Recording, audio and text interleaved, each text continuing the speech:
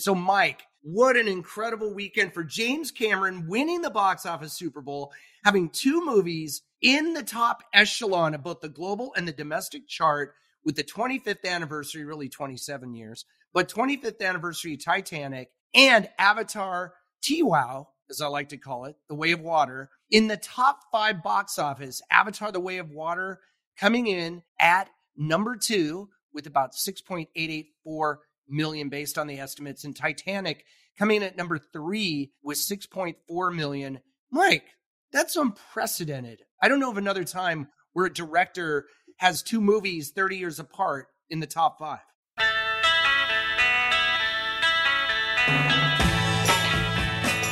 It reminded me of the Beatles, when the Beatles would have, 2 or 3 songs in the top 5. Mike, I love it. You're weaving in the Beatles. There you go. So we're now going to call James Cameron the 5th Beatle. That is completely unprecedented. I do not remember that ever happening before. And they're both over $2 billion. Way of Water is now $2.2 billion and counting. That to me is, we've talked about it before. We go into Avatar and everybody is thinking, okay, the first one was a global phenomenon, but that was 13 years ago. And is it a moment in time or is it an evergreen? And I guess the answer is it's an evergreen. I agree. I think there's some magic going on with James Cameron. I mean, he's just in it. He never stops. He better create an avatar of himself to keep making movies, 10, 20, 30, 40, 50 years from now, because the legacy of what he's done in his career will live on. Well, look at his body of work, though. I guess he doesn't get enough credit, like a Spielberg, like a Zemeckis, for being just a great storyteller. You're right. He doesn't get that. But you know what he's got, Mike? Billions and billions of box office. But that's not what it's all about. He is a great storyteller. Absolutely. He's a great storyteller, but when you look at the body of work, they're kind of very different movies. You have the Terminator saga that he put together, and of course he did 1 and 2, which were amazing movies. He picked up the Alien franchise, which were different types of movies from that. And then of course you have the Avatar series.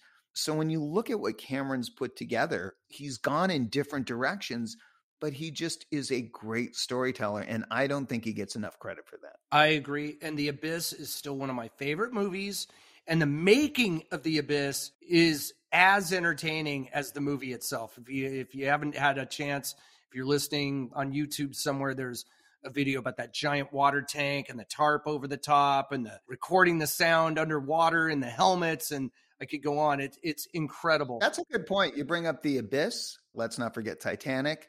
And now Way of Water. Remember, he had the 3D dive movie, which... That's right. There's something about Cameron and water. There is. The Way of Water. James Cameron, The Way of Water. There you go. All right, Mike. Well, we had to touch on that. Really interesting box office news, having those two big films. I think this would be a perfect cold open to lead into our latest Super Bowl episode with James Cameron really winning the box office Super Bowl this weekend. How are you, Paul? Mike, I guess that lets everybody know that it's Super Bowl weekend. Very much so, Mike. And we have a lot to talk about, don't we? Did you watch the game yesterday? And I know you're not the biggest sports fan, Paul. I'm not. I'm more of a movie guy, but they had some good trailers on the Super Bowl for movies, but more or less had the big game on in the background while at a really nice, if you will, dive bar in the Valley, which was really fun. Which dive bar were you at? I can't name it. Oh. I'll get sued. Oh. No, I'm kidding. Because I'm always looking for a good dive bar. And I'll tell you where it is, and it's great. By the way, they have great music there. Really good sound quality. They weren't playing live music yesterday, but what a great spot. We had a great time, enjoyed a lot of beer, but just a lot of talking, not a lot of watching the game in this group. Well, as a sports fan, I can say it was one of the better Super Bowls you're going to watch. fantastic game. You alluded to it. The movies were back in a big way. Some great commercials that were shown for upcoming film. And the folks in my group, we had a bunch of people over, were, glued to the screen when the movie ads came on. Well, when all the ads came on. Yeah. It was a lot of fun. It was cool.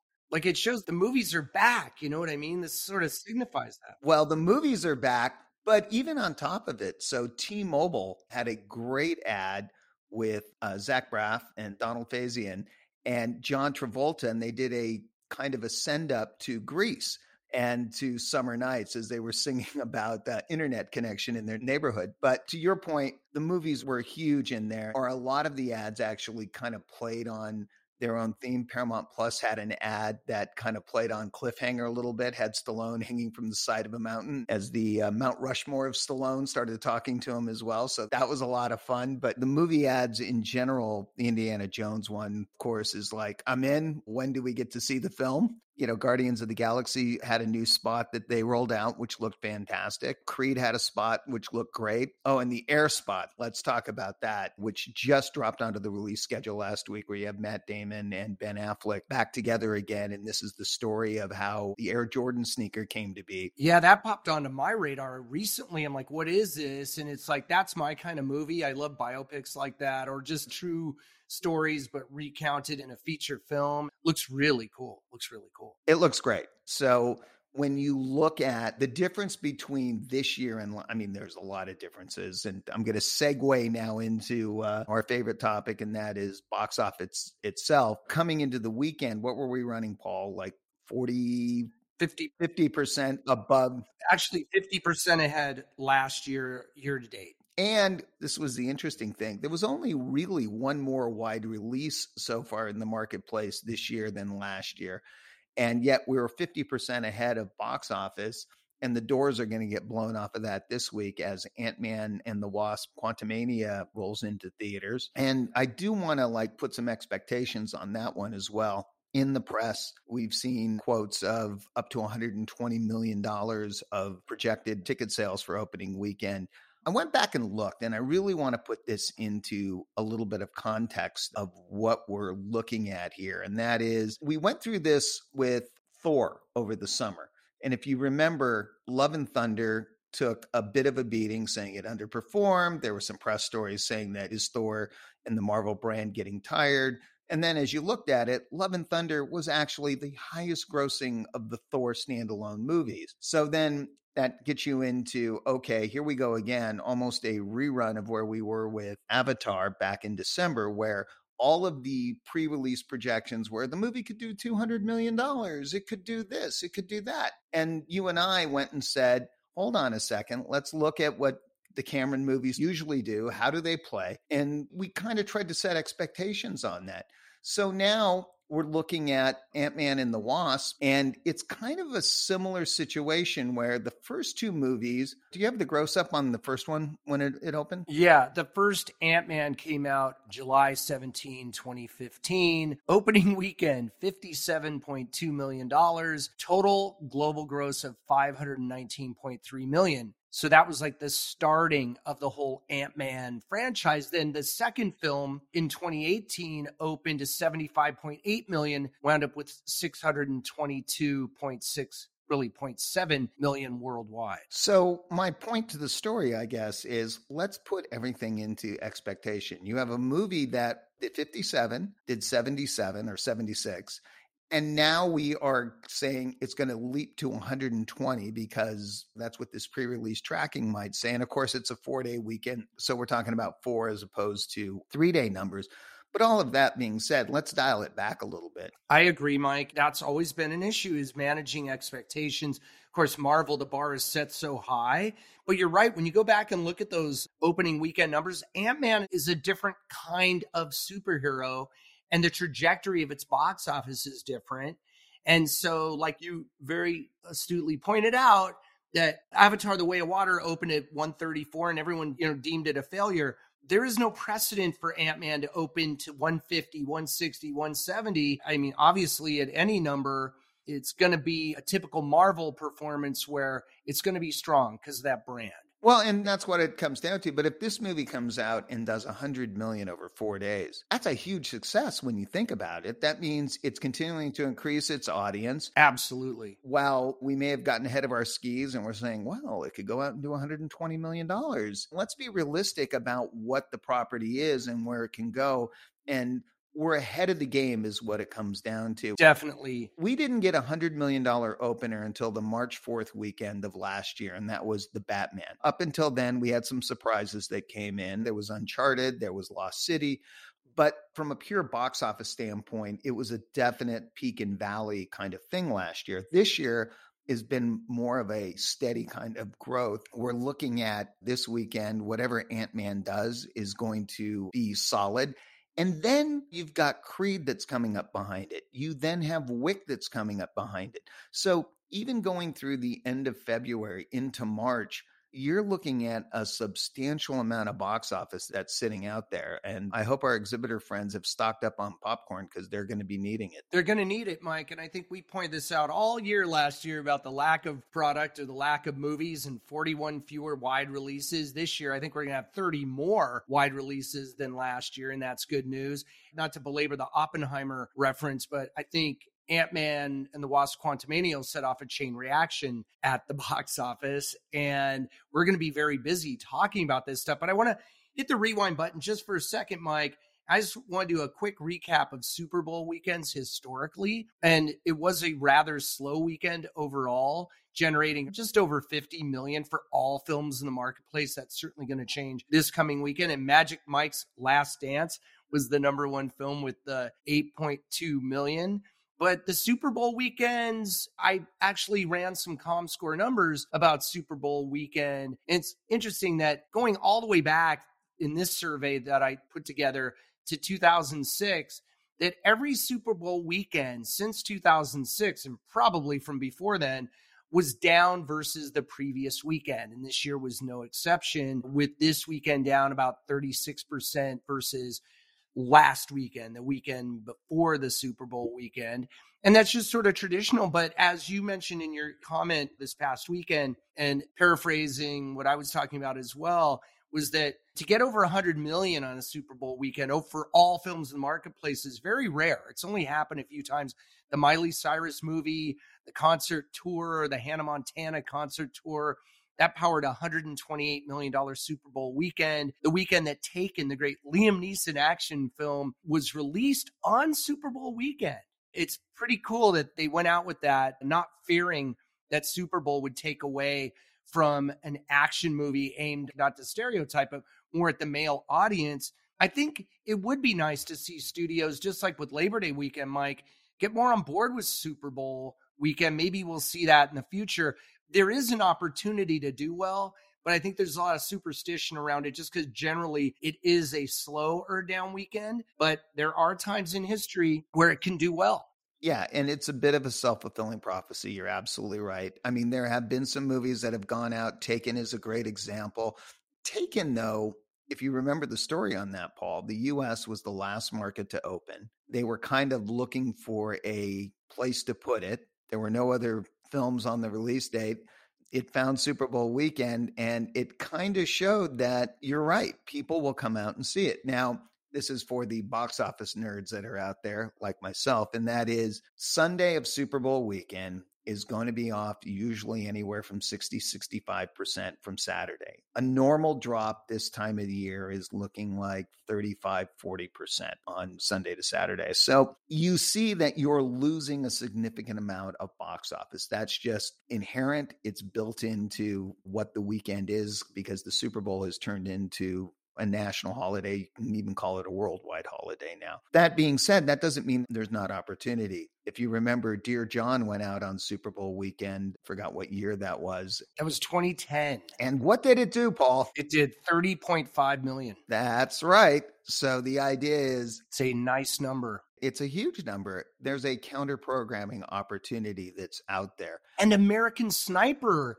Mike, when I look at this, yes, Dear John, Warm Bodies, Chronicle, When a Stranger Calls, and the Miley Cyrus concert tour. So you got like horror movies looked at as counter programming, romance films looking at counter programming, Magic Mike looking like something that would be counter programmed to the Super Bowl, but also American Sniper did $30.6 million. It didn't open on Super Bowl weekend back in 2015. It powered the Super Bowl weekend in 2015 to $101.8 million.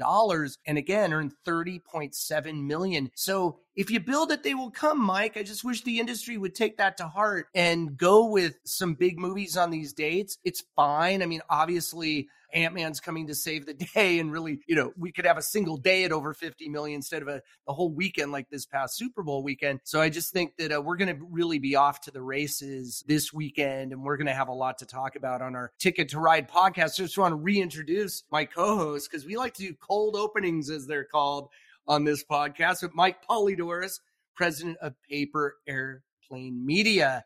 And I'm Paul DeGarabedian, your co-host. I'm the senior media analyst for ComScore, and we love doing Ticket to Ride. I think this is a lot of fun, Mike. We're going to have a lot of stuff to talk about. We're going to have to really get revved up, because it's going to be week after week of solid coverage by Ticket to Ride. What I do want to point out, though, Paul, and it's interesting, is you alluded to that Ant-Man is going to really kind of kick things into high gear. But I would argue that so far, 2023 is playing out very much like a typical year at the box office, meaning there are ebbs and flows. There are things that are positives and negatives that are happening in the marketplace, but that's typical of any box office year. You can go back and look at and say, wow, that was a very down weekend. There weren't a lot of movies, or that underperformed. Right. So what's going on so far this year, to me, is a much more normal cadence than we've seen in the last couple of years. And Mike, isn't that the best news? Because to have some sort of normalcy rather than anomaly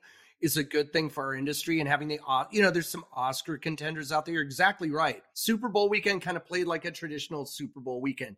Got some Oscar contenders out there, some doing better than others. Not a huge bump for all those. Some are on streaming, some are available in the theaters still. You've got ups and downs, the ebb and flow. Very much, it feels like 2019, or just a pre-pandemic year, which is great news for the industry. I don't think we'll get to 11 billion. That's subject for a whole other podcast in terms of the full year at the domestic box, but certainly well up from the 7.538 billion as noted by ComScore for the box office year of 2022. We're going to be looking at some really good numbers this year and some cool movies, Mike. I'm excited about a lot of movies coming up. Well, I mean, we kind of just touched on it as we were talking about what was screened just yesterday in the Super Bowl ads leading up to the summer. And it was really an eclectic group of films. And again, the studios believing that the Super Bowl was the best place to go and put best foot forward. They all had end cards that basically said in theaters only. Again, going back to the Air trailer, the people I was with, they were really impressed that Amazon and in theaters only were on the same end card. There you go. That was making a statement that even the non-business types, and when I say they're not in our little world, but they got it. They got the message. If you go back over the course of time, the theatrical business has always faced challenges. We talk about it all the time. There was is television going to kill the movie business? People are just going to stay at home. And then it was, well, is the cable version going to do it? And then it was, will VHS end up, or Betamax? Right, the home video revolution. Will the DVDs end up being the one that kills it? Home theater is going to do it. And then it was streaming. Streaming's absolutely going to kill it. And here we are on the other side. And to your point, we're looking at a box office this year that is probably between $9-10 billion on the conservative side. I agree. I think 9, and we need to be conservative, got to manage expectations, but I agree with you, Mike. And there's just going to be so much to talk about. I wanted to ask you, do you want to tease, we had Scott Movie Mance. I hope everyone enjoyed that interview that came out last week. And Scott's a friend of the show and a personal friend of ours. And we're going to have, you don't have to say who it is, Mike. It's up to you, but we're going to have more guests upcoming, and we're going to have one within the next couple of weeks here, if not sooner. Yeah, we're going to have a couple of guests coming up, and what we'd like to do is kind of tie them into movies that they might have coming out.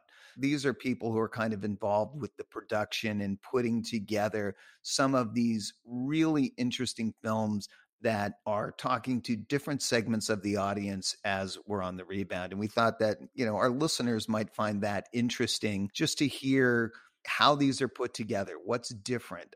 Every movie is its own kind of life cycle to it. And every movie has its own audience that it's looking for. And as the theatrical experience continues to evolve, and again, as we just said, it's evolving. These are just what Paul and I thought would be interesting people to discuss and to talk to, and various, who have various, pieces of the business that they deal with. You don't just have to listen to us. You're going to have other people listen to on the Ticket to Ride podcast. Well, Mike, I think we're going to leave it there. I really enjoyed hold on. I got some sound effects here.